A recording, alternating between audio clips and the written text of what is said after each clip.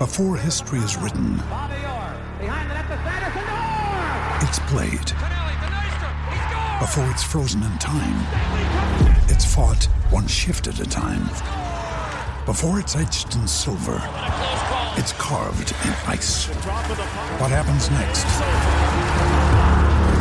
will last forever. The Stanley Cup Final on ABC and ESPN Plus begins Saturday. This podcast episode is brought to you by Coors Light. These days, everything is go, go, go. It's nonstop hustle all the time. Work, friends, family expect you to be on 24/7. Well, sometimes you just need to reach for a Coors Light because it's made to chill.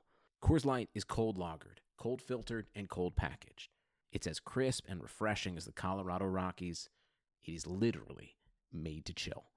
Coors Light is the one I choose when I need to unwind. So when you want to hit reset, reach for the beer that's made to chill. Get Coors Light in the new look delivered straight to your door with Drizzly or Instacart. Celebrate responsibly.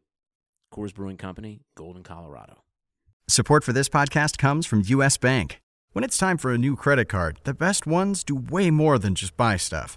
And that's why U.S. Bank offers credit cards that make every day more rewarding. Earn cash back, score points when you shop, dine out, travel, or binge watch, or get a low intro APR. U.S. Bank credit cards were designed to fit your lifestyle. So make every day more rewarding and check out usbank.com/credit card. U.S. Bank credit cards are issued by U.S. Bank National Association ND. Some restrictions may apply. Member FDIC. Welcome to a special edition of the RotoWire Fantasy Football Podcast. We are recording from Soldier Field as the Chicago Tribune Fantasy Football Draft Party. Derek Van Riper here with Kevin O'Brien and Jim Coventry, talking about all sorts of big topics. Like, if you haven't listened to a single podcast yet this season, if you just woke up and started your draft prep today, August 24th, or possibly later, what do you need to know going into this season? So we're going to touch on some of the key questions from this draft season, hopefully get a few sleeper picks from Kevin and Jim along the way. Gentlemen, first and foremost, let's talk about just the way the draft board is different this year compared to the last maybe 5 years now, where it's been very wide receiver centric throughout the first couple of rounds. I think we saw a resurgence with a lot of running backs cashing into some big seasons last year. The ADP we're seeing now reflects that. Running backs have been pushed up, and this looks like a draft board we might have seen 10 years ago when it was really more of a running back driven game. One big change, though, is Ezekiel Elliott getting suspended. He's going to miss 6 games as of right now. His appeal will be heard on Tuesday, August 29th, so whether that decision comes down quickly or in the days after, that remains to be seen. Kind of a big deal before we actually have drafts in some cases. But you may have to make that decision this weekend. Where do you draft Ezekiel Elliott? So, Kevin, we'll start with you. Knowing what we know right now for Zeke, how far does he fall? Because pre-suspension, he was a consensus top 3 pick, and some people wanted him first overall. Yes, I'm glad you started with that. I was actually kind of in that same boat where I liked him a lot right at the top, that number 1 pick. Last year, there was about a stretch of 13 games where 12 of them either had 100 yards or 96 or so. So, pretty much if you round that up, like 12 out of 13 with 100 yards, it's pretty tough to top. He's younger than those other 2 guys, that being Bell and Johnson. So that all being said, I'm finding it pretty hard to drop him too far down my board. I think that the top 5 wide receivers and 4 running backs or so, I think they're all pretty safely ahead of him. But for me, I'm only really dropping him into like the second round. Fantasy football is a long season. There's not much advantage in most leagues for getting the top seed. So as long as you can account for Elliott, you maybe take a Frank Gore or Jacquizz Rodgers a little bit higher than you normally would, you could still get away with taking Elliott in the second round. And I think that's about where I'm still considering him, mainly in the teens, closer to 20 than 10. But depending on how much you like him, I would certainly advocate not taking him. You can't really take him too high. So if we're talking 12-team league, you're thinking middle or back part of round 2 with what we know right now. Jim, do you agree with the idea of taking Zeke that early? Is it a function of maybe just the running back pool thinning out really quickly this year with so much risk coming in the backs that would go after him? The floor does drop out on the running back class pretty quickly.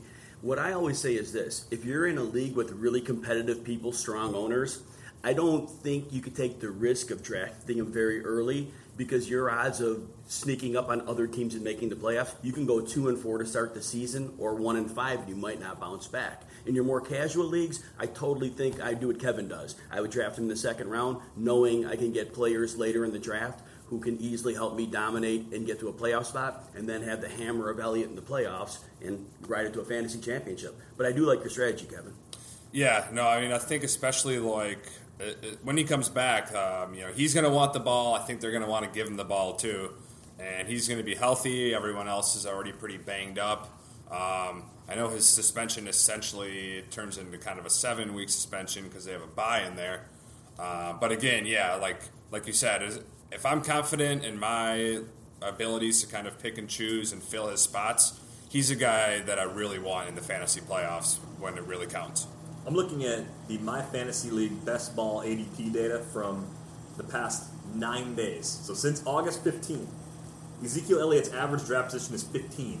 So he's still holding steady as an early second-round pick, even in those cases. So yeah, I think we're seeing a lot of owners who are really afraid of what happens to running back once you start moving after round 2. It's weird because I think it's a year where you could consider a zero running back strategy. And it's not actually zero running backs. It's just paying a lot less, kind of taking your chances on the waiver wire in particular. For me, I'm more comfortable doing that in a PPR league, though. In a non-PPR league, the backs that come in on third down that catch passes, they're not that valuable. You're just getting yardage. They don't score a lot. But if you're catching 4 or 5 passes on a regular basis, getting 40 or 50 yards, plus the handful of carries those players get, those are pretty useful players in PPR leagues, and they can keep you afloat until you find running backs that you like better. There's so much turnover at the position year over year. Health's always a problem. A lot of teams have ongoing job battles. A team like Tampa Bay can burn through 3 or 4 running backs because Doug Martin opens the year in a suspension. Lots going to turn over. You mentioned Frank Gore before, Kevin. He's not a player that I really want to have on my team, but you can get him for next to nothing. And even if he starts 4 games before he finally breaks down or before Marlon Mack takes over the job, you might actually do okay in those first few weeks, rolling with what looks like an undesirable running back. Yeah, and I agree. And then also the Colts running backs, there are a number of late running backs who I have fairly high. I mean, even a guy like Paul Perkins, he's going about 91 picks in the drafts. Well, he has a starting gig. He ended the season, last 4 games, he had 4.2 yards per carry after a slow start. So even though the Giants don't have a very good offensive line, they're going to spread it out this year. They added some receivers, Brandon Marshall, the rookie Evan Ingram, the tight end who will split out. And I think that's going to open up some lanes. So, like you're saying, there are players you can take later to fill that void. Kareem Hunt in the second preseason game. Spencer Ware got the first snap. Hunt saw the field the rest of the time, and he was tearing it up. He was amazing, both in the passing and in the running game. So you guys are right. There are plenty of good players you can grab later to fill the void. Yeah, Perkins, I think, is interesting because the price is low. The Giants' offense could be pretty good. I mean, even with Eli Manning, the fading version of Eli Manning leading that offense, Odell Beckham is a premier receiver. They added Evan Ingram in the draft. They bring in Brandon Marshall. Sterling Shepard would have been a good number 2. Now he's the 3rd or possibly the 4th option. So they have a passing game with plenty of weapons. That should open things up. Lighter boxes for Paul Perkins could be something we see. And they really didn't do a lot to fortify the position. They drafted Wayne Gallman out of Clemson. Kind of a late-round dart at best, and not really a guy you expect to push for snaps right away once the game starts to count. Yeah, no, I'm right with you. When fantasy season kind of started, a few weeks ago, I didn't even really like most of the running backs outside of the top 3. But after doing more research, kind of like what Derek said, I mean, not that this is some genius foresight, but I really liked all those kind of rookie running backs early, and I think you've kind of seen people get on board with that too. They've really kind of shot up the cheat sheets over the last couple of weeks. And even some of the other rookies, say like Joe Williams or Alvin Kamara, I think there's a lot to like there. It might not happen right away, but those are still really good investments in the later rounds. And again, other players that I think maybe not immediately can help with Elliott, but again, we're looking at the playoffs here. And by the end of the year, if those guys are seeing consistent 20 touches for their teams, these are the guys you want in the postseason. So with the Elliott suspension, the big 2 running backs now at the top, David Johnson and Le'Veon Bell, often the first 2 picks in the draft in some order, even in PPR leagues, because both can catch passes. They're very dynamic backs. And Bell holding out until, I think, September 1st, he said he's going to report after the Steelers' final preseason game. Does that give you any pause at all with Le'Veon Bell? He's come back from multiple absences, suspensions, and things like that, and he's always hit the ground running. He's never lost a beat. He keeps himself in outstanding shape, and apparently it's in football shape as well because of the way he's come back. So I have no apprehension with drafting him at the top of the board. Yeah, no, I'm right with you. For some reason, just Johnson gives me a little bit of pause this year. Carson Palmer is kind of just a ticking time bomb. I mean, you can kind of make the same argument about Ben Roethlisberger too. But yeah, I mean, Le'Veon Bell, like you said, I don't think he really doesn't need training camp to get in shape. He's not a guy that takes big hits, and he's done it a little bit longer than David Johnson. I think that's probably a little bit why I'm leading his direction right at the top now. Yeah, in situations where I have a first pick, I would take Le'Veon Bell. It hasn't come up yet. Maybe it'll happen in the NFFC or something like that. And my reason for that is same as Kevin's. Like, I see Carson Palmer as a guy that could just be mediocre at this stage in his career. People look back at 2 years ago, they see the big numbers, and they think maybe there's one more season like that. The biggest difference for me is John Brown. John Brown's got the sickle cell trait. He's having a hard time returning from soft tissue injuries in his legs. For a burner receiver, a guy who's a really important deep threat like that, to always be slowed by hamstring and quad injuries, takes a really dynamic player away. I know they've got J.J. Nelson who can stretch the field as well. He's a smaller player than John Brown. He's not really suited for number 2 receiver duty behind Larry Fitzgerald. So I think that's another factor within that Arizona offense that makes me wonder if David Johnson sort of maxed out last year with his TD efficiency. The touches will be there, the yardage will be there, but I worry that he's not going to score quite as much as he did last year. He's not going to be a bust, but just not the guy that I want with that first overall pick because I trust the Steelers' offense more than I trust the Cardinals' offense. I wrote a piece that was a little controversial about a month ago. It was a blog piece for RotoWire about David Johnson. And the reason I wrote it was I had the first pick in the draft. And I'm like, okay, let me just research this out. I'll make a good pick. Well, I looked at the end of David Johnson's season.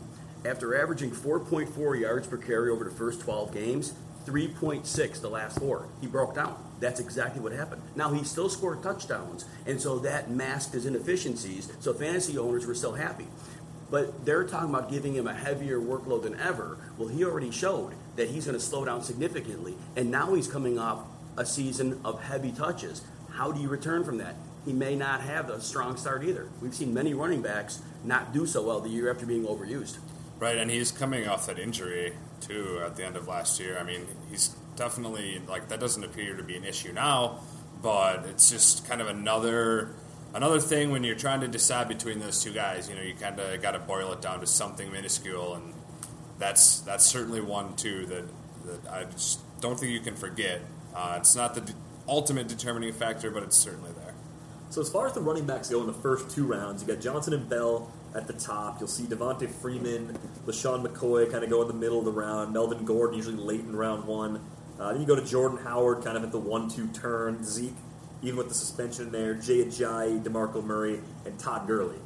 And that pretty much burns up the experienced backs before people are starting to draft rookies. And there are some really talented rookies in this class. It could be the kind of draft class we look back at in 3 to 5 years and say, that was one of the best groups of running backs we've ever seen. Now, we're notorious as fantasy industry people for being excited about rookie running backs because we think it's the easiest position to come in and play and have success right away. But Leonard Fournette, still going the earliest of the bunch, 24th overall in terms of his ADP, right at the end of round 2 of a 12-team league. But we're starting to see Dalvin Cook move even further up the board. There's been a lot of interest in Cook because Latavius Murray missed a lot of time in this preseason with an ankle injury. Cook looked really good at Florida State. He can catch passes. He's a good runner between the tackles. He has top-end speed. And Minnesota's a team that's going to have a pretty balanced offense, probably even run first more often than not if things are going well. So when you look at the rookie running backs, and I'm going to include Joe Mixon and Christian McCaffrey as part of the big 4 rookie running backs, how do you stack those guys up against each other? I mean, if we're talking a half-point PPR, kind of splitting the difference between the 2 formats, who do you like the best of that group? Well, honestly, out of that 4, I'm going to start right off the bat. I'd like Fournette 4th. I know he was the highest drafted guy, but I really like all the upside of the other guys just a little bit more. And, the common arguments with those other three players are, there's another guy to take away carries for them. But I mean, I think Chris Ivory is just in that same boat as Latavius Murray, where he's just as apt to take carries away, I think. So kind of pushing Fournette to the side then to start. The two guys I'm most keyed in on are McCaffrey and Mixon. McCaffrey, I think, just taking him that high for the Panthers, they kind of don't really have a whole lot of playmakers. I'm not a big Jonathan Stewart fan at all. He's just kind of a plotter. I really think they're going to get him involved in that offense, and he's going to kind of be their main weapon in short yardage. Certainly going to catch a lot of passes. And then just Joe Mixon, watching that guy last year, every week he's catching a pass at, let's call it the 25-yard line and just taking it 75 yards down the sideline and housing it. And I think that, clearly he has his baggage, but, that kind of more so affects how we feel about him as a person, I think, than it should as a fantasy player. And I think he would have been a surefire, first-round pick without any of that off-the-field issues. So I know they have two really good backs, which is another thing against him. But that guy's skills, I think, are going to be good enough by the end of the year to take the job all to himself. Yeah, Jeremy Hill's had volume the last 2 years. He scores and doesn't do much yardage-wise, below 4 yards per carry in back-to-back seasons. If you draft Joe Mixon in the second round, you've drafted a player who pretty much every sports fan in America has seen on video punch a woman in the face. That comes with a lot of backlash, understandably so. If you're a team like the Bengals and you draft a player in Joe Mixon in the second round who's done that, you don't take that player on and not play him. Just from a logic standpoint, why would you draft him early, right? Subject yourself to all the scrutiny and not put him on the field and let him do what he can do on the field? And I agree with that. What's troubled me in the preseason games is they're giving Jeremy Hill so much playing time. And I agree with you guys. If you're going to draft him, you're going to take that risk, you put him in. But Hill is getting a lot of touches, and I hope that changes. Now, in the preseason, Hill's been decent, and Mixon hasn't blown anybody away. I believe, like both of you, he has top-end talent, and how do you not put him on the field? I'm just concerned about Marvin Lewis making a good decision. But otherwise, if we were the coach, we know what we're doing. Get him in the ball game, and we've got a winner. Of these rookie backs right now, I think Dalvin Cook has to be number one. And my reasoning is this. The Vikings now will have a mediocre line as opposed to a horrible line. They had injuries on top of depth problems last year. They've added a couple of linemen. The line, like I said, will be near average. But what Dalvin Cook has is he has the ability to make people miss.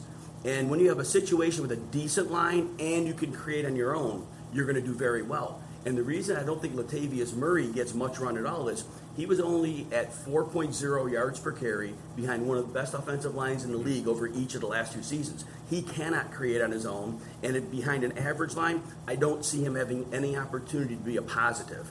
Even at the goal line, when you go from scoring touchdowns behind a great line and now trying to score behind a mediocre line, I think Cook has a better chance to find the end zone. With the other rookie running backs, my concern with McCaffrey is this. Cam Newton was rated out as one of the worst quarterbacks in the 0 to 5 yard range of passing the ball. He was actually the last one of the starting quarterbacks. And I've always said he has serious issues with accuracy in the short area of the field. He can get away with the deep pass because there's a lot more latitude in getting the ball to your deep receivers. I just don't think he throws a catchable ball in the short area of the field consistently, and I think that's going to cause problems. He's done well in the preseason with Derek Anderson throwing the ball. Anderson actually in that area of the field is a better quarterback just for the screen pass game. Concerns there. And then the last one of the group, Fournette, totally agree with what Kevin said. I think he's the last of the group. Maybe long term he becomes the best of the group, but this year I'm agreeing with you. I think he's number 4 out of the 4. Yeah, and that team's just a mess right now.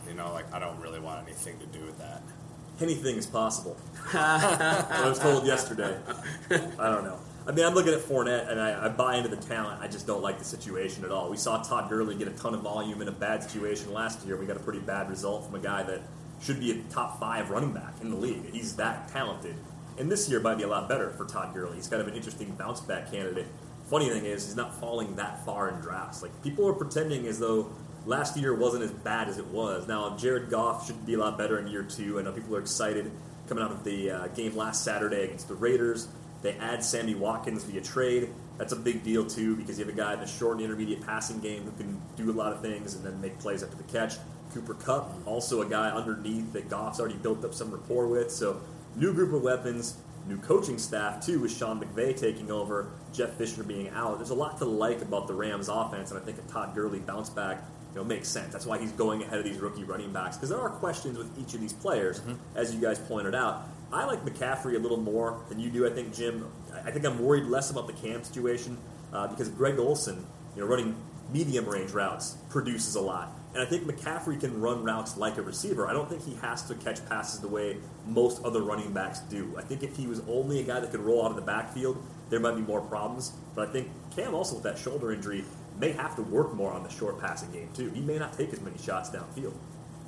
Yeah, I like that reasoning. I definitely can see that. I hadn't thought of it that way. And I'll be interested to see if he can become a little bit better of a passer. And he certainly might be able to pull that off. So it sounds like the disagreement here amongst us is with the first three. We'll have Fournette last. It's Cook versus McCaffrey at the top, and then I think you like Mixon a little more than we do, Kevin. But it's a Marvin Lewis thing where Marvin Lewis might just say, hey, Jeremy Hill's been great, short yards at the goal line. I'm going to give him those valuable carries, and suddenly Mixon's value takes a hit. But I do like this group as a whole, and I think their ADPs are, for the most part, actually pretty justified. As far as the middle and late round rookie running backs, two kind of jump off the page to me. Samaje Perine in Washington and Kareem Hunt, who Jim mentioned before, in Kansas City. The Chiefs traded up in the third round to get Hunt on draft day. They put him on the field with their first team offense a lot in the second preseason game. You're just looking at things like that, you get a feel that the organization, the coaching staff really believes in what Kareem Hunt brings to the table. The Chiefs are not going to be an explosive offense this year, but they're also a team that doesn't throw the ball a lot when they get inside the red zone. So whoever ends up leading this team in touches could emerge to have surprising amounts of value because they're going to get a lot of chances to run the ball in close. And I'm glad you brought him up, Derek. Andy Reid's had a long history of when he has a running back that's a receiving and a running threat, he can make him a superstar in a hurry. I mean, think Brian Westbrook. And this is another opportunity where we just saw that little flash last week in the preseason game. But already Andy Reid's showing that he can utilize him as a two-way weapon. And when you have Hunt on the field, it gives the defense a bit of pause, not being sure if a run or a pass is coming. So that gives the opportunity for the offense to be a little more diverse. Spencer Ware, although he was a good receiver coming into the league, Andy Reid has not used him, so therefore he must, for some reason, not trust him in the type of passing attack he prefers. Yeah, whether that's a pass protection issue or something else, I'm not entirely certain, but that's just the way it's broken down to this point. As far as Perine goes, Kevin, he's got Rob Kelly as the incumbent. Kelly was a guy this time last year nobody was thinking about as anything more than a late dart in case something happened to Matt Jones. Well, something did happen to Matt Jones, and Fat Rob, as he's known, actually became a pretty useful fantasy player, especially in the middle part of the season. Tailed off a little bit late, was earning some positive praise, I guess, reporting to camp, looking a little more, physically imposing without being heavier in a bad way, so more muscular, a little quicker. Do you buy into Rob Kelly as a guy that can keep the job, or do you think Perine, as a fourth-round pick out of Oklahoma, ultimately takes over as the starter and emerges to have more value of those two backs over the course of the season? Yeah, I think kind of both of what you just said there. I think based on how the preseason's gone, doesn't really look like Perine is going to come in and be that top guy week one. Like Kelly seems pretty safe in that role, but I mean, yeah, if you just go back and look at their college careers, like people didn't even know who Rob Kelly was coming out of college. Samaje Perine, people saw every Saturday play. Saw him set the single game rushing record in college football. So I think, yes, again, like I've talked about several times, later in the year when you get to the crunch time, I think Perine's going to be your guy, and eventually Kelly will just fall off to the wayside. So when you guys are looking for value at the running back position, how much does the quality of the quarterback play and the talent at the in the group of pass catchers, how much does that factor into your decision? Does that kind of break ties when you're moving through looking for depth pieces? Does it not really matter at all because offensive line play may matter a lot more? I mean, the examples I'm thinking of most specifically would be like Cleveland. Offensive line is excellent. Isaiah Crowell's very expensive right now. I mean, do you buy into Crowell as a guy that goes off the board in the first 40 to 45 picks and being capable of returning value from that spot? I think 2 years ago when he wasn't catching the football, he would have been a liability. But he caught like 30 passes last year, and he showed that he could handle the passing game well, pass protect, and also make yardage after the catch. So I think he is a two-way back for them. And if they're having it their way, Hugh Jackson's talking about splitting out Duke Johnson in the slot a little bit, so that may also indicate he wants both of them on the field. But last year, Crowell consistently showed the ability to make yards, and he's really good at making big plays when he reads his blocks and he gets upfield and squares his shoulders off really well. He's powerful and he's fast to the corner. And so I think that as long as you're not getting blown out, I think that he has a clear path to near 18 to 20 touches a game. And he should be an outstanding breakout candidate beyond his 900 and change last year he had rushing. Yeah, it comes down to whether or not he can score more, too. I mean, the efficiency was there last year. Deshaun Kaiser looks like he's in position to maybe be their week 1 starter. He's going to start the 3rd preseason game. Things have to go pretty poorly for Hugh Jackson to change his mind at this point. I like the idea of having a mobile quarterback, a more dynamic threat in general on the field to occasionally make a big play with regard to opening some things up for that running game. But I think if I'm choosing between quarterback play and offensive line play, I'd rather have a bad quarterback and a good offensive line than the opposite with regard to taking a chance on a running back. Yeah, no, I think that's fair. I know this will cost me probably some pretty good players at some point, but I'm just very averse to kind of picking on those teams that just look brutal. I mean, like the Jets being one. I think it's a lot like the 49ers last year, where eventually, some guys will have a couple good games here and there, but these players on these teams a lot I see. I mean, like Allen Robinson, I think, is like one of the top examples of this, where last year you drafted him really high, so you can't really cut him, and you can't really trade him for fair value based on where he was drafted, but you also can't start him. So he's literally just taking up a spot on your roster, and you can't do anything with those guys, and just on a week-to-week basis, nothing is really more frustrating than that. So, I mean, I think on the whole, I'm trying to stay away from kind of those poor-looking offenses as much as possible. But I do think you're right, too, with the running backs, where, like, better line definitely is going to get you further than a better quarterback would. Yes, sometimes you have to choose, and that's one of the things. Bad teams either have a bad quarterback or a bad offensive line. It's part of the reason why they're bad in the first place. Can I add one other thing real quick? Yeah. So, I usually will weigh out each player on a case-by-case basis. There are so many differences. Like some players with a bad line, it won't matter.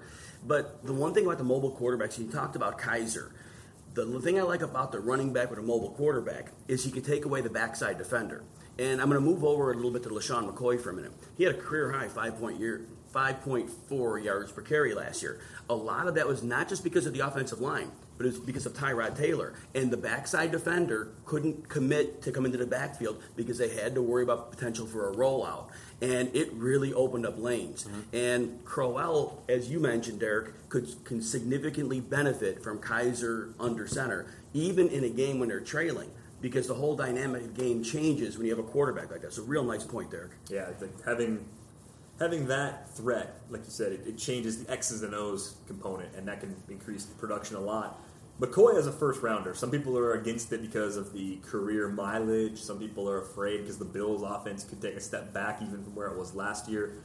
The counter-argument to that is they didn't have Sammy Watkins at full capacity really at all last year. They missed him for a good chunk of the season, and there were plenty of games where he wasn't himself. He was playing on a snap count limit, and with that, you don't get the same kind of over-the-top threat that you're looking for in the passing game. Are things going to be more difficult for LeSean McCoy this year, or do you see it being kind of similar to what we saw a year ago with Tyrod Taylor back in Buffalo? Yeah, I mean, I think that it's going to be pretty similar in terms of his situation. Yeah, I mean, Watkins has a lot of talent, but clearly wasn't the consistent, week-to-week impact player they're hoping he was going to be. So I think that that caused probably opposing defenses to not entirely, focus as much on him as they should have. So that loss, I don't think they'll feel a lot. But kind of back to, like you were saying, Derek, with where they just aren't. I mean, they're another team where I just don't like their situation right now too. And so I'm not going to take McCoy off my board entirely, but I would probably take a guy like Melvin Gordon and Jordan Howard over him personally. Well, I think there's one way I could just go completely wrong. If Tyrod Taylor gets hurt or gets benched, and this organization doesn't seem to like Tyrod Taylor as much as the fantasy community does, so there's the possibility they just pull the plug and they roll out Nathan Peterman or TJ Yates instead, and there you go, where the defense can scheme a lot differently, can play with a heavier box, they can not have to worry about the quarterback running for 500 yards over the course of the season, and you just look at him as a player that's a little bit extra risky because the situation around him is suboptimal. Let's move on to some other topics here. Mid-round sleepers, guys that are going like after the first 5 rounds or so. Where do you see excess value on the board right now? Jim, we'll start with you. I mean, you start thinking about like running backs and receivers in particular that are going after the first 60 or so picks. Who do you like in that range? Well, right now, based on the very current last 9-day ADP, Amir Abdullah is going at pick 64. Absolutely love the guy. 2 years ago, he played all 16 games, made it through healthy, and then he had the dreaded foot injury last season that shelved him for the season. But he was a durable guy in college, and he's very explosive. And a lot of people worry about Theo Riddick, but a lot of the coaches are starting to figure out, if you have a running back on the field that doesn't diagnose your plays if you run or pass, you're a little better off. And Abdullah is that weapon who can both be used as a runner and a receiver. And I know Riddick will still be on obvious passing downs, but I think Abdullah is in for roughly 18 touches a game. And he's shown in his early career that he has that explosion that can make him a special player. And when you need that second running back that late into a draft, I think Abdullah is an excellent value pick. I have Abdullah listed too, so I'm right with you on that one. The two guys that really stand out to me, just right off the top, are both Titans, and they're not the guys you'd expect. This would be Rashard Matthews and Derrick Henry. I think the Titans team is totally on the way up. I like Marcus Mariota a lot. Yeah, there's a little bit of an injury risk there, but they have a really good line. This quarterback's improving. DeMarco Murray, I think, has a lot of mileage on him at this point. Yeah, he was good last year, but it could just fall off one of these years. And I think Derrick Henry, if for some reason Murray's hurt, I think Derrick Henry's a pretty easy top 10 running back. At the receiver position for them, of course, Corey Davis and Eric Decker are kind of the name guys there. Decker really hasn't done that much outside of a couple amazing Peyton Manning years in his career. Corey Davis, he's got all the skills. He's also, he's a small school receiver. And so I have a hard time seeing him coming in and just kind of, being that instant impact player. So Matthews and Mariota at the end of last year really showed a good connection. And I think that carries over into this year. One more guy besides those two it was going to be Tyler Lockett. He was going in like top 4 or 5 rounds last year. Really fell off because of his injuries and production. I think Russell Wilson's injury actually affects Lockett too, because Lockett's kind of a guy that, on those broken plays, Wilson's running out there, and he's a guy that he's going to be able to hit. So he's coming in this year healthy.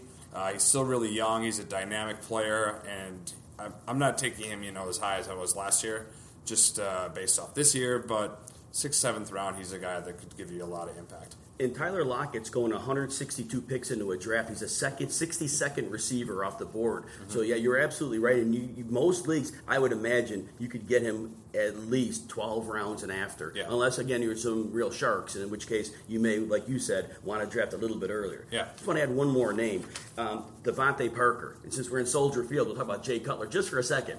And as soon as Cutler went there, the first thing I thought, well, he locks on his alpha receiver in the first preseason game. The numbers didn't show it. He had 1 catch, but he targeted him downfield a couple times, had a play call back by penalty. It's real apparent that Parker is going to be his guy. Cutler kind of talked him up, too, say he's a faster version of Alshon Jeffrey.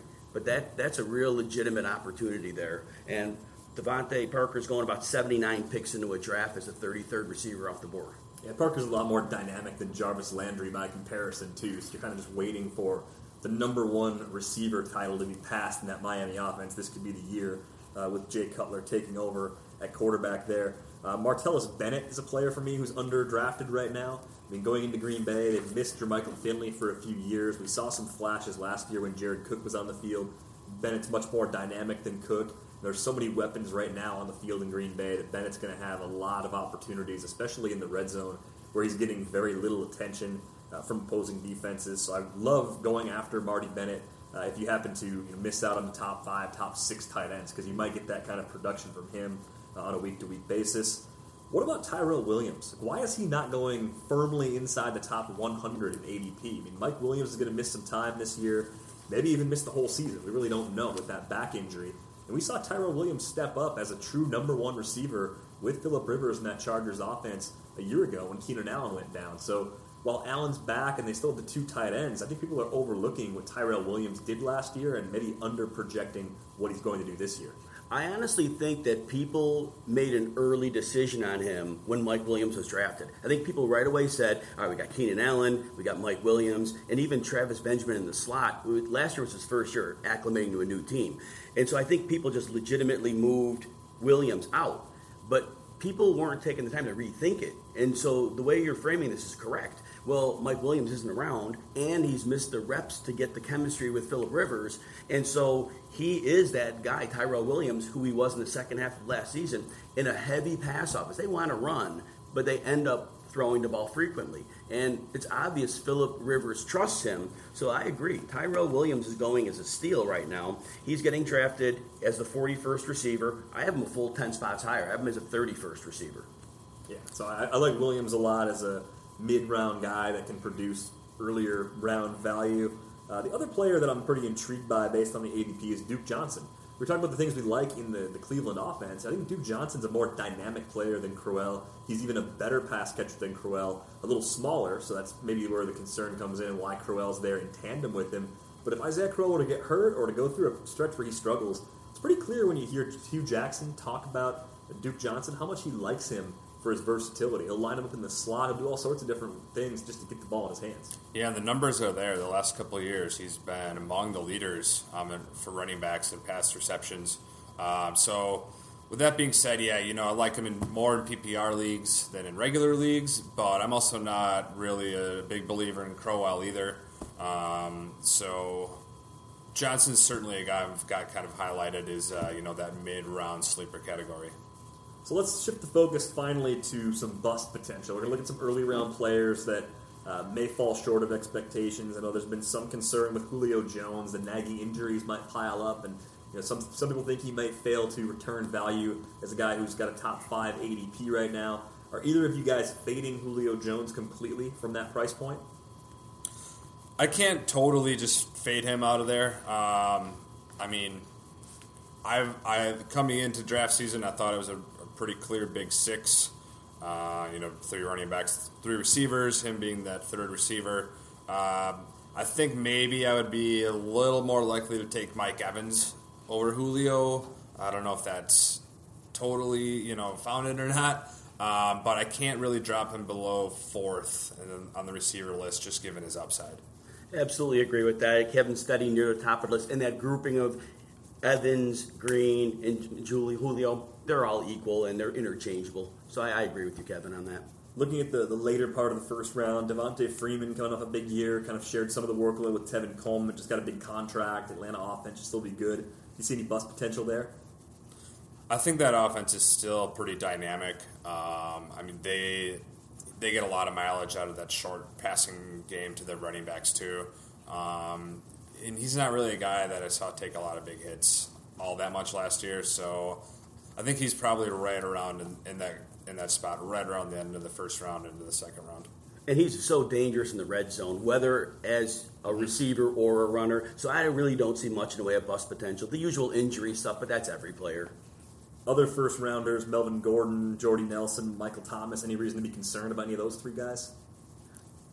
Melvin Gordon for me. Melvin Gordon was under 4 yards a carry last year. I really don't like to draft an ordinary player in the first round. His yards per carry should have been much better. He was touchdown dependent. And after his rookie year, right, he had 0 touchdowns, I believe, if not 1. But then he came back with a vengeance. Well, they were getting the ball deep in the red zone. They weren't throwing down there. And I just thought that it was kind of quirky how he ended up with 3.9 yards per carry, but yet he was a great fantasy player until getting hurt late in the season. And so that's why I can't invest a high pick in Melvin Gordon. I can see Melvin Gordon being the kind of guy that goes at like the 2-3 turn next year, where he's not the kind of guy that's going to ruin your season, but you're also going to be kind of disappointed relative to your expectations when it's all said and done. I think the thing that makes him sort of safe is I do expect the Chargers to throw the ball so well. Those TDs that he was so dependent on last year, they're probably still there, but the efficiency may still be an issue. Looking ahead, now I'm going to read off names. If you guys think one of you thinks these guys are going to bust, just buzz in. We don't have actual buzzers, but just indicate that you want to get in. Aaron Rodgers, I'm going to assume no one's calling a bust on Rodgers. Jordan Howard. No, you guys both like Howard. Over 5 yards per carry last year. The situation's no worse this time around. Maybe even better if the quarterback play Yeah, I think he improved a lot last year. He looked really good. Mm-hmm. Jay Ajayi? Yeah, I mean, that's just a huge question mark for me. I know RotoWire has him really high in the rankings. I would not touch him there. He's probably more of a, like you were saying, about maybe Gordon next year, that second, third round guy this year. Ajayi was under 3 yards a carry in almost half of his games down the stretch. Once it was figured out that Miami was going to be a run-first team and defenses made the adjustment, Ajayi really struggled to get yards except for against the Bills, so he crushed for 200 yards the second time around as well. And in the playoff game against the Steelers as well, he wasn't at 3 yards a carry. And they're going to go into the season as a run-first team, and defense are going to approach it that way. And what we don't talk about much is he apparently still has that bone-on-bone condition, which made him drop in the draft. And that's also something to consider, that with a heavy workload, it could be problematic as well. Yeah, I think he's a Dynasty League asset you move right now because you're going to max out the value. I can't imagine a price on Jay Ajayi at the draft table in 2018 that's any higher than what it's at right now.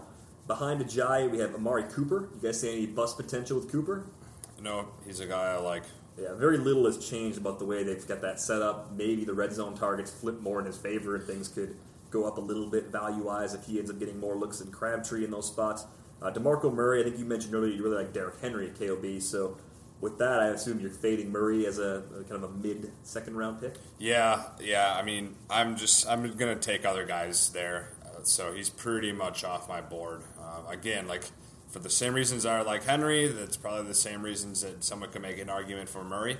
But I'm kind of just going to bank on this as the year he's starting to decline. All right. How about Gronk? You guys on Gronk this year? I definitely am. I'm not aggressively seeking him out, but if he falls at the end of the second round and there's not a running back or a receiver I like there, I will take him. Earlier in his career, he had a number of full 16-game seasons, and so he's had some freakish injuries, but I don't think over the course of his career he's been what we call injury prone. It's not like he misses games every year. We have the recency bias, and that causes the bigger issue. But for a guy who can dominate your fantasy team, and with the offense New England has right now, and I won't go on too far of a tangent here, they're going to be so multiple on offense, defenses will no longer be able to key on Gronk. They'll have to cover him, but they won't be able to blanket him like they have in the past. And he could even have a better touchdown season than some of the amazing ones he's put up in the past. Yeah, it wasn't that long ago he was going in the first round in a whole lot of drafts. I think he's still by far the best upside player at that position. I mean, you could probably make an argument for Jordan Reed, another guy in this injury kind of question, who really knows what you're going to get out of them. But, yeah, I'm still on Gronk. I think if you lock up tight end there at the end of the second round, you're looking good. And even if you want to kind of get tricky later on, take Dwayne Allen, as you don't really see tight end handcuffs. But New England loves two tight ends. And kind of as your last pick, that'd be a really good way to just buffer that right away. Yeah, you have basically another top 10 tight end if Gronk goes down right there on your bench. A lot of backup tight ends don't bring that kind of upside. Todd Gurley in that range, I kind of like him, as I mentioned before, as a bounce-back candidate. I think the setup has improved enough to where he's kind of the last safe-ish running back in that tier. I see every point that you guys made, and I can't really dispute it. But I can't, and I'm going to use this word, I can't unsee what I saw last year. Yeah. There were plenty of times where I saw an opening, and he didn't hit it. And their line still isn't good. But until I see him get back to the form that I may have anticipated, and even his rookie year, he was a little big play dependent. And it's one of those things I always say, you can fool the league for a while, but he didn't finish strong in his rookie season. He came out in the middle of the season, came out like gangbusters, but his last few games weren't that strong either. And so, like I said, I can't dispute what either of you said, and I totally could support taking him where he's going. But what I saw last year, I can't unsee. Fair enough. Last couple picks going in the first couple rounds. We've got Des Bryant. With health, I think he's fine. He's probably underdrafted right now. You look at T.Y. Hilton. That looks like a huge bust potential because of Andrew Luck and the uncertainty with Andrew Luck's shoulder. Yeah, I've kind of flipped. I got Hilton on many teams last year. I was targeting Luck too, but just Luck really got beat up last year. I mean, since I had those guys on so many teams, I watched a lot of Colts games, and he just took big hits, and I don't really see that changing a whole lot. I mean, he's already banged up now. I mean, if Scott Tolzien's going to be their quarterback, that's not going to lead to a lot of fantasy success for their skill players. Yeah, I think Tolzien's going to be dumping it off a lot, and Marlon Mack's the kind of player that might emerge to have a lot of extra value. Jack Doyle might be okay as the tight end, but I think Hilton gets hurt a lot if Luck misses significant time. Brady's going at the end of round 2 right now at MFLs. I don't really see any argument against him. Age, but he's still playing at a crazy high level. And then Leonard Fournette closes out the second round. I mean, we talked about him earlier as a guy that volume is great, but the quality of those touches could be very low due to things that are completely out of his control. Can I add something about Brady for a minute? I think this could be an historic season for him. And here's what I see. So the Patriots now, they bring in Rex Burkhead. Deion Lewis is now healthy, and they have Cooks in. Their running backs are both dual threat. Their 2 tight ends can both block and catch, and they have multiple receivers that can do every type of route they need. They may have come up with an indefensible offense. They've come close to it before, but I think by adding those versatile running backs in, on non-obvious passing downs, I don't know how a defense defends them. In the second preseason game, I saw Burkhead on the field, and Brady made his drop back. Nobody covered Burkhead. Hit him for a touchdown pass over the middle of the field. And it was because the defense couldn't account for all the multifaceted weapons they have. And I will never predict this number, but I easily could see Brady in a scenario where he hits 50 touchdowns again. Yeah, the Patriots as a whole are going to be very interesting this year. I mean, I think everybody kind of that looks like it's going to play a role in their offense is getting high marks in the fantasy community now. Clearly, a lot of those guys are going to hit, but let's see how consistent they're going to be on a week-to-week basis, too. The last thought here before we call it a show. Brandon Cooks going after T.Y. Hilton is crazy to me. Like, Brandon Cooks is going to just feast in this offense. He was going in the first round a year ago in the Saints offense. Volume could actually go up. Even if it doesn't, the efficiency is probably not going down. What am I missing with Brandon Cooks? Why is he going behind T.Y. Hilton in ADP? With Drew Brees, and I don't have the number with me, I don't think he topped 1,350 yards. And I don't know that the jump from Brees to Brady is that great, that the Patriots would do more with him than Brees did. That was Brees' go-to guy. You can't say, in my opinion, that Cooks will be the go-to guy. There's still Gronk there. There's still Edelman to get some work. And I think there will be weeks where Cooks will get his. I just don't know that he'll ever be the feature guy. And I don't know, besides some long touchdowns, he is not going to be the primary target in the red zone much at all, I don't think. I think it's still going to be Gronk and the running backs out of the backfield. But Cooks being a smaller guy, I think he's going to be more big play dependent this year. I think his overall numbers, you're right, Derek, his overall numbers are going to look really good. But I think there's going to be a lot of just lean weeks, because that's not where they choose to go with the ball. Yeah, I think he's definitely one of those guys I was kind of referring to where he'll have 150 and 2 touchdowns maybe one game, but then go 3 weeks and kind of let you down a little bit. But at the same time, based on everything I've said before, I would take him over Hilton at this point. I think Hilton's very risky with the Luck. Yeah, I completely agree with you on the Luck Hilton thing. And I think with Cooks, the production could be lumpy. But if Julian Edelman gets hurt, especially, that happens a lot, that target volume ticks up a little bit. Because I know Brady, Edelman, that's a pretty consistent role for Edelman. but I'm a little hesitant to invest in Edelman this year. I think that's what's making me a little more aggressive with Brandin Cooks. All right, that's going to wrap things up for this episode. Again, thanks to the Chicago Tribune for inviting us to their fantasy football draft party here at Soldier Field. Be sure to check out that event. Hopefully we'll see it back again in 2018. This is the first one that we've been a part of. I think it's the first one they've done. So hopefully we'll get to do this again a year from now. Jim, Kevin, thanks for joining me today, and enjoy the evening. Everyone is talking about magnesium. It's all you hear about. But why? What do we know about magnesium? Well, magnesium is the number one mineral that 75% of Americans are deficient in. If you are a woman over 35, magnesium will help you rediscover balance, energy, and vitality. Magnesium supports more than 300 enzymatic reactions in your body, including those involved in hormonal balance. From functional medicine doctors to mental well-being and female hormone experts, we all know that magnesium is the one mineral to improve all aspects of well-being and health. But which one?